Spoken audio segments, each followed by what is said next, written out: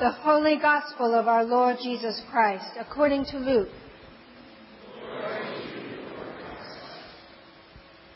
Jesus was praying in a certain place, and after he had finished, one of his disciples said to him, "Lord, teach us to pray, as John taught his disciples." Jesus said to them, "When you pray, say, 'Father, hallowed be your name. Your kingdom come. Give us each day our daily bread, and forgive us our sins, for we ourselves forgive everyone indebted to us. And do not bring us to the time of trial.'" And Jesus said to them, "Suppose one of you has a friend, and you go to him at midnight and say to him, 'Friend, lend me 3 loaves of bread, for a friend of mine has arrived, and I have nothing to set before him.' And he answers from within, 'Do not bother me. The door has already been locked, and my children are with me in bed. I cannot get up and give you anything.' I tell you, even though he will not get up and give him anything because he is his friend, at least because of his persistence he will get up and give him whatever he needs. So I say to you, ask, and it will be given you. Search, and you will find. Knock, and the door will be opened for you.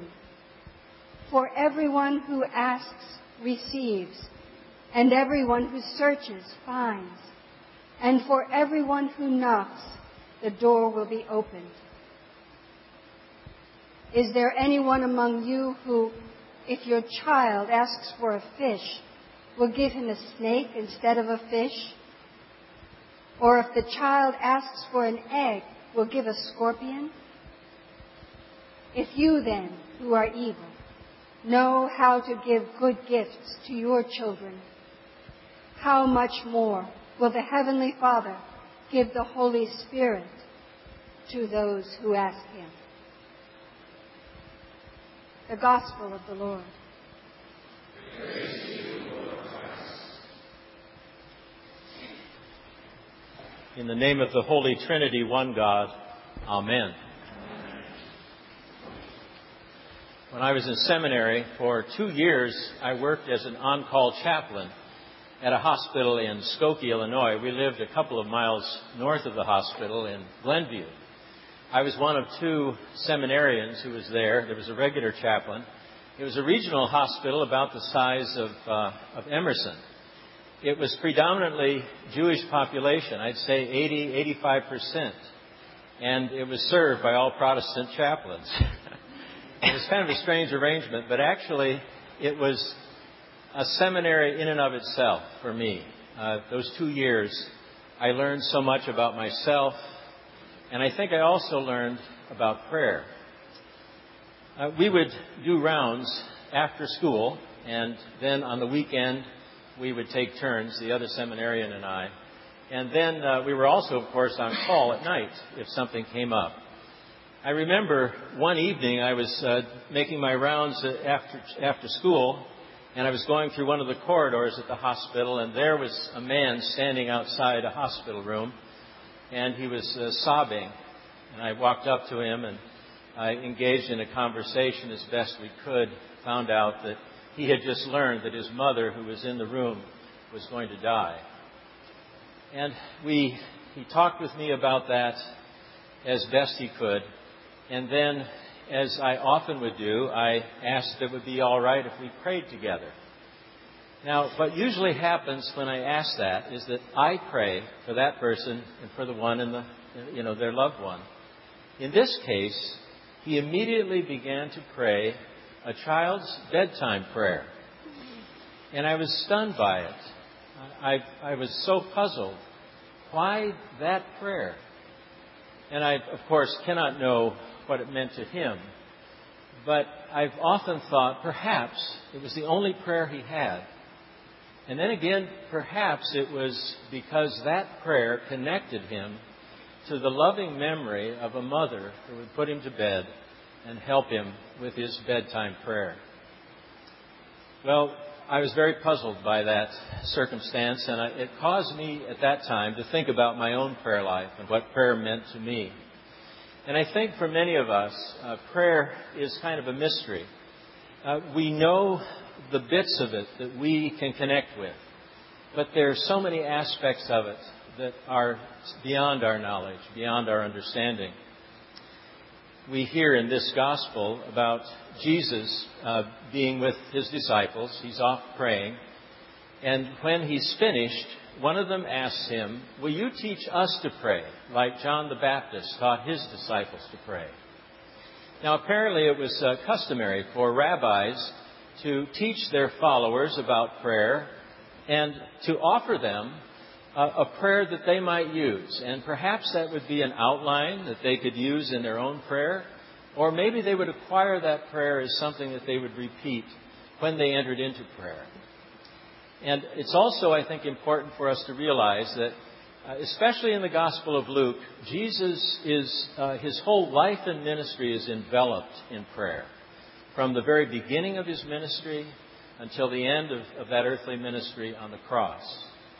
Jesus' life was surrounded and encompassed and grounded in prayer. So Jesus proceeds to offer the disciples a very simple outline of prayer. Now, this particular version of the Lord's Prayer sounds a little strange to us because it's a bit unlike what we pray. So when you get a chance, you might look for the parallel in Matthew, and you'll find there's something more familiar to you. But this is wonderful in its simplicity, I think. So I'm going to go through it rather quickly and just highlight some things that strike me about it. Jesus begins by addressing God in a very familiar way as a parent. I think that, at least for me, it's really important for me to address God in a very familiar way. And I don't want to get into all of the complexity of language, and especially inclusive language, because there's so much to be learned on both sides. Inclusive language is so important for us as a church to recognize that God can be understood as a female presence as well as a male presence. I get a little bit uncomfortable with modal language, God creator, for example, because I can't really connect to that. But I can certainly pray our Father, our Mother, because that's personal. There's also, I think it's important for us to recall that at the time, if a father acknowledged a child as his son or daughter, that child was immediately a part of the family, recognized as part of the family, entitled to everything good that would accrue to that child as being a part of it, including inheritance. And so when we pray our Father, we are claiming to be a part of the household of God. And we're claiming the inheritance that comes with that, as our elder brother Jesus led the way for us. And then he goes on to say, "Hallowed be your name." We tend to, I think, not recognize the importance of name in the ancient world. A name encompassed the whole person of what was being named, of who was being named. And you know, in the Jewish tradition, to say the holy name of God is something that no one would do, because that name is so holy. And I think that phrase that Jesus used, "Hallowed be thy name," comes out of that understanding of name. It's so important, and God is so holy, so beyond what we are.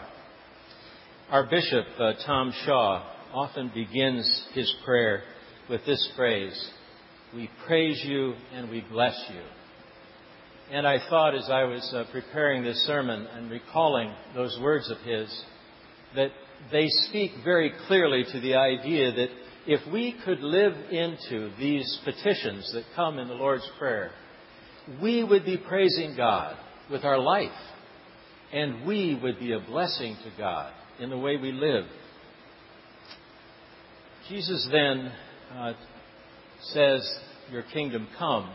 And in a sense, this whole idea of being a part of God's household and being engaged in a relationship with God in some way beyond our understanding brings about the kingdom in our lives. And hopefully, from our lives, brings about the kingdom in the world around us. But then he prays to give us our daily bread.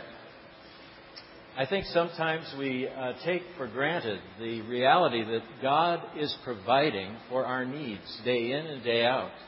And of course, that prayer for daily bread also connects us back to the provision of manna for the children of Israel when they were in the Exodus, and that they had what they needed on a daily basis in order to survive. We think about creation and all that God has given to us that makes it possible for us to have our needs met on a daily basis. And so Jesus says to his disciples, pray for your daily bread, for your daily needs. And then he says, be bold, ask for forgiveness. But base that request for forgiveness on the fact that you've reviewed your own relationships, your own life, those who have perhaps sinned against you, and forgive them. You know, it only makes sense. Why would we ask God to forgive us if we could not forgive those who have sinned against us, who have offended us? And I know that for some, the offense has been so deep that it's really, really hard. And I believe that God can understand that. I think we can offer those instances to God and say, I try, but this is too hard. And I believe God still will hear our prayer for our own forgiveness. And finally, we pray that we may be not brought to the time of trial. And for me, the translation that I prefer of that is in the more modern version of the Lord's Prayer, save us from the time of trial. It says it so succinctly and so clearly. It's not just about the temptations that we have in this life, and we all have them, and we encounter them every day. But it's also about the trials of this life. The trials we experience in our relationships, in our work, the health issues that we encounter. And we pray that God will somehow save us from those trials. Now, the reality is that we will have to go through some of those trials. And this, again, I think, is part of the mystery of prayer. One of the troubling aspects that I didn't want to preach about, and probably many preachers this morning are avoiding as well, is that section where it says, ask and it will be given, seek and you will find, knock and the door will be open to you. And we've all lived the reality that it didn't work that way. And that, too, is a part of the mystery of prayer.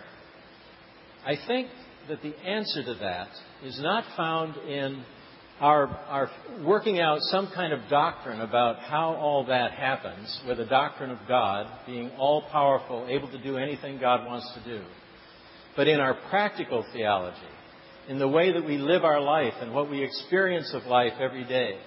I think we realize that sometimes the only answer to that prayer is in God being with us through it and not avoiding it. And that's the prayer that Jesus offers the disciples. It is short, very succinct. It's not particularly poetic as we get it in Luke. And it's profound in what it means for our daily life.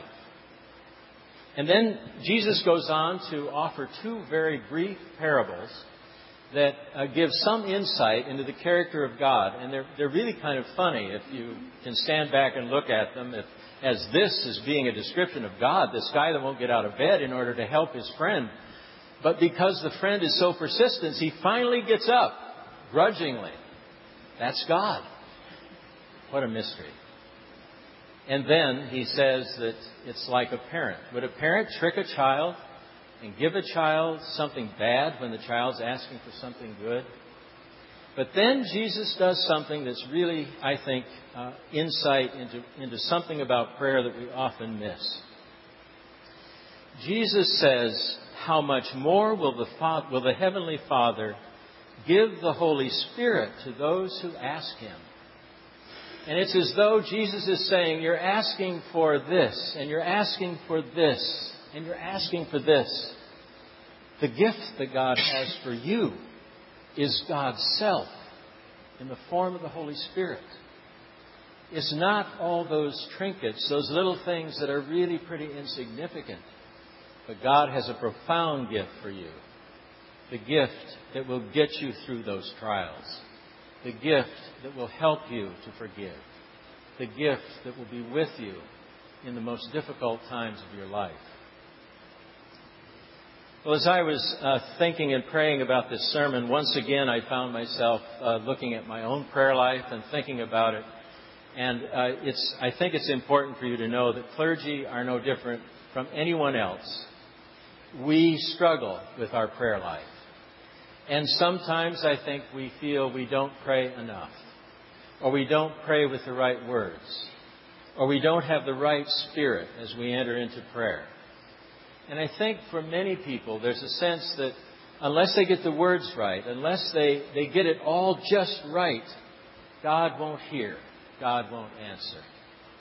And then, tragically, there are those who believe that if I could have only prayed better, my loved one would still be with me.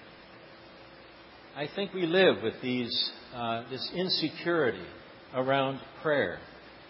But it strikes me that in Jesus' teaching about prayer, He's asking us to remember that it is a relationship. And that the prayer itself comes out of that relationship. Our prayer is grounded in that relationship. And so it is in our day-to-day walking with God that our prayer finds life and our prayer is heard.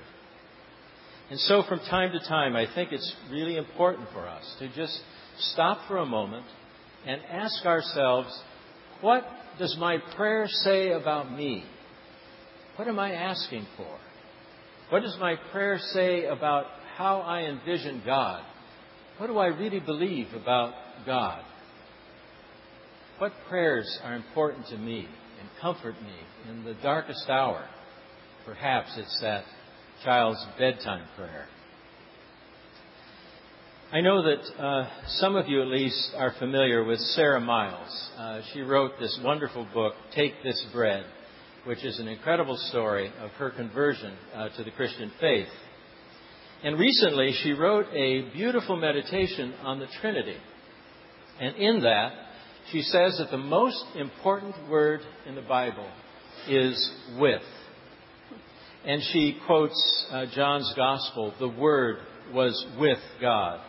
And then from Proverbs, she writes, when God fixed the foundation of the earth, I was there, ever at play in God's presence, delighting to be with the children of humanity. And then she goes on to write about that word in the context of prayer. And she writes, God's just with us. God sticks with us, accompanies us, delights in us, plays with us, suffers and abides with us. In trouble and in doubt, when everything goes perfectly and when things fall apart, God is with us. May your prayer and may your relationship with God deepen. And may you grow in your understanding of the reality that God is with you. God is with you today, tomorrow, all the days of your life, and through all eternity. And for that we give God thanks and praise. Amen. Amen.